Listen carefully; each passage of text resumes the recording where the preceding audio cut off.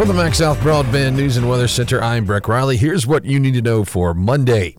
After a weekend of mild temperatures, another cold front is expected to move across the state this week, but it won't bring the frigid temperatures we saw last week. It will bring something else the state sorely needs, though, and that is rain. Expect clear skies today with highs close to 80, but a 60% chance of rain tomorrow will make for highs in the low 70s for the remainder of the week. The Lee County Sheriff's Office is looking for a suspect in a recent shooting. In a Facebook post, the department named 20-year-old Tay Green as a person of interest.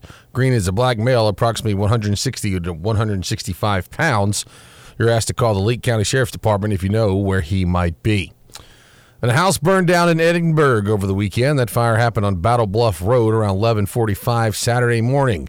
No one was injured, but several buildings and a vehicle were destroyed. And more road work is happening in downtown Kosciuszko, this time on South Huntington Street. That's a major road that leads from the Natchez Trace Parkway to the downtown square. Here's Mayor Tim Kyle. The South Huntington project, we're adding those 4-foot paths down each side of the road. And if you'll notice when you drive down South Huntington, some of those shoulders are weak or a little bit decaying there.